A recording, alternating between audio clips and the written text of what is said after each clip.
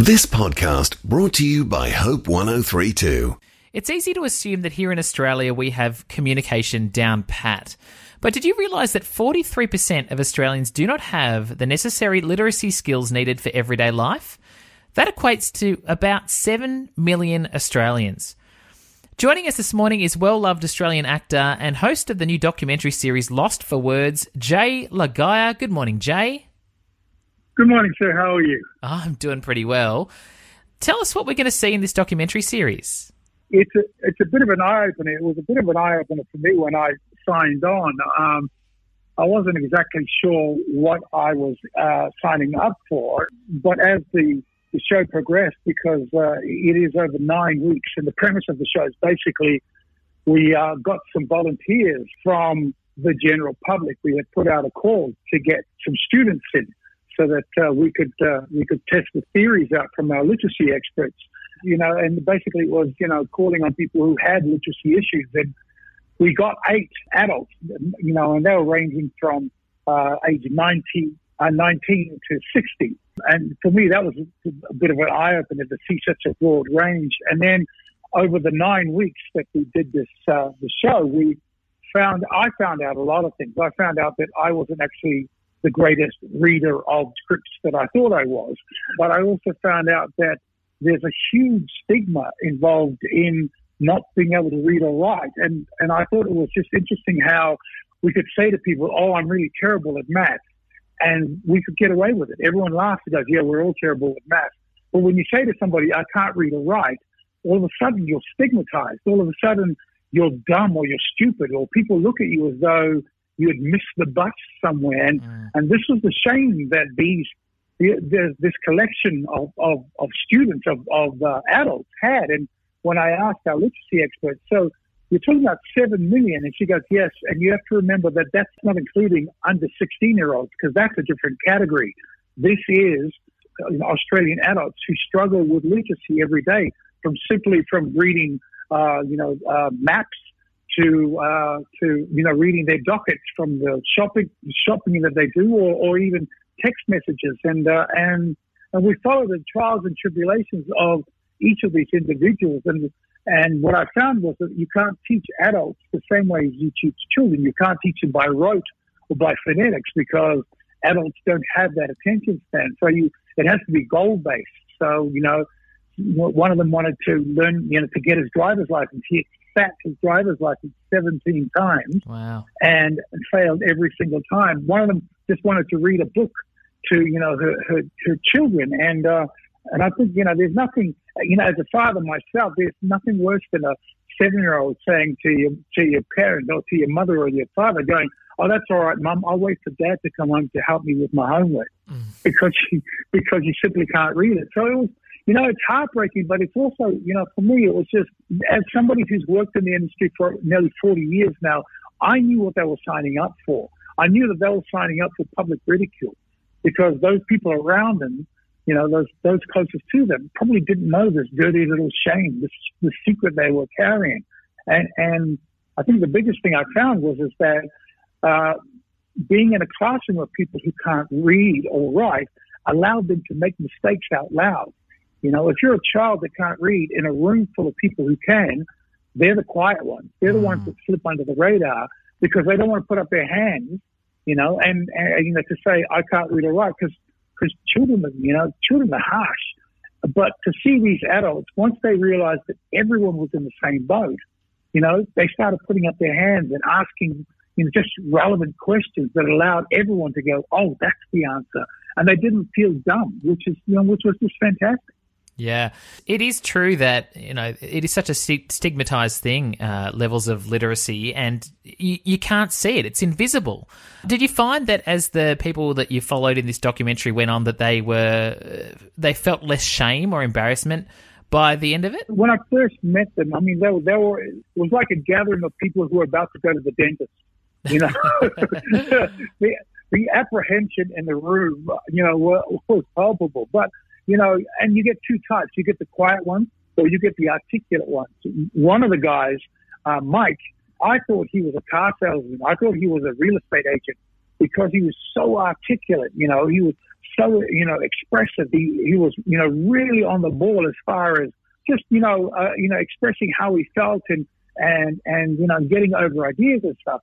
And then you realize he couldn't read or write. He couldn't read or write anything, to the point where you had to record stuff for him. And, and that was the thing about it is that as they got to know themselves, they got comfortable with the cameras and they got comfortable with myself and just the format. Then they started really opening up and putting over real case scenarios. Some of them, approached the situation of not being able to read or write or having literacy issues simply by climbing up. And, simply one of them, she's the head of an office and so Market is her name, and she would record all her emails onto her phone and then transfer it from her phone to an email because she knew that, it'd been spell checked, and then she would send it out, and I just said to them, you guys are marathon runners because you go the long way around. You get there eventually, but what we're going to try and do here is see if we can find you some shortcuts, that will enable you to overcome your fears, and try and get yourself back on the wagon again. You've been a long-time advocate for early childhood education and literacy, not just through your time on Play School, but also more widely, like in your music. Why is it such an important focus of yours?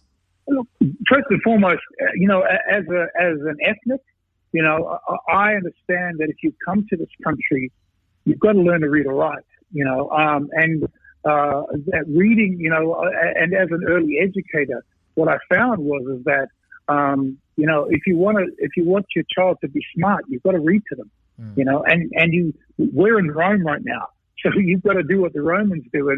And one of the biggest things I found is that, you would get a lot of, ethnic people who had, English as their second language ringing the show going, I think my mother would be great for this. And we had to tell them, no, this is a show about, Australians, who can speak the language, but can't read or write the language, and so for me, the important thing was that, that this is the foundation on which you build your life and your career from.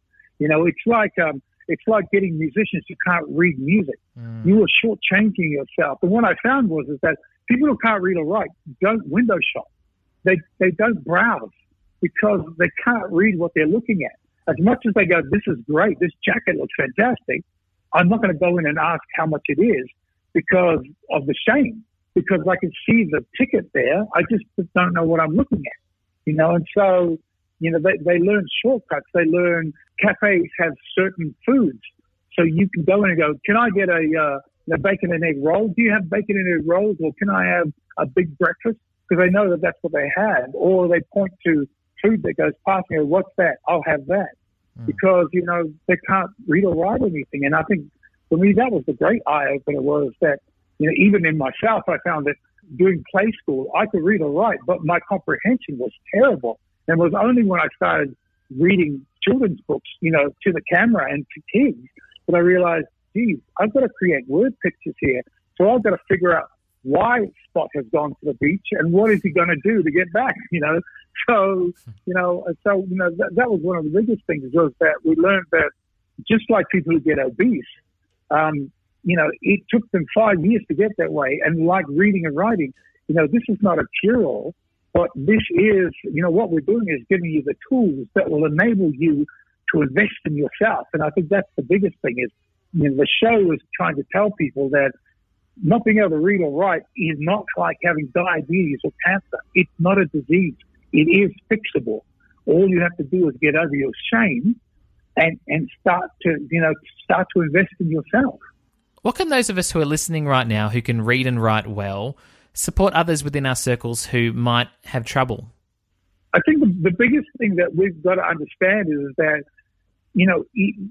unless you put up your hand and say, I have an issue, it's really difficult. And literacy, especially with people who can't read or write, that's a big shame because automatically you are placed in a situation of society that, society looks down at you. But what do you mean you can't read that menu, or you can't tell me on the GPS where we are, or you don't know what that road sign is?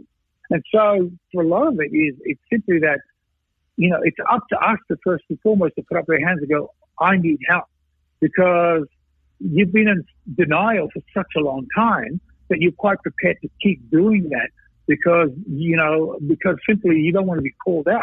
You want to be, you don't want to be that person who everyone looks at and goes, look, I'll read it for you because you're dumb. But it's not because you're dumb. It's simply because you can't read or write. Just like I can't speak Japanese, but I can learn to, speak Japanese. I just need the proper material and the proper tools. And so for a lot of us, it's simply about not judging people. It's simply about going, how can I help you? What do you need? Let me help you, which is the word. And you have to have patience, because as adults, we learn to read and write. We read basically by memory, and that's the reason why when, parents, when you're reading a book to a child, for them, it's like a scratchy, because every time you read it, they scratch a little bit more off that page and they remember, oh, there's a duck in this, or there's a duck that's standing next to a red shed. There's a pond in there. So every time you read it, they're creating the picture as they go along. Hence the reason they will never let you skip pages, because in their heads, they know what's happening. But as a parent, I've already read this book, so I'm going to try and read it fast, so I'm going to try and skip pages. No, what we have to understand is that just like a house, it takes a while to get the foundations down. And if you skip the foundations, then the house is not going to be sturdy. So we have to take time, to be able to have the patience, and especially with adults, is to have the patience to just keep doing the same thing over and over again until they get it, and then you can move on. Well, this is well worth a watch. Lost for Words is a documentary. It premieres tonight at 8:30 on SBS and later on SBS On Demand. Really appreciate your time this morning, Jay, and also that encouragement. Yeah, look, there's the old Chinese saying that the best time to grow a tree is 20 years ago, and the next best time is now. And for those who are listening to this right now, do yourself a favor. If you're not willing to invest in yourself, why should we? To invest in yourself, it'll be the best gift you can give yourself and to give, those around you as well. Yeah, thanks so much, Jay. Not a problem. Have a great day. Thanks for listening. Start your day with Life Words. Subscribe to Hope 1032's free daily email devotional at hope1032.com.au.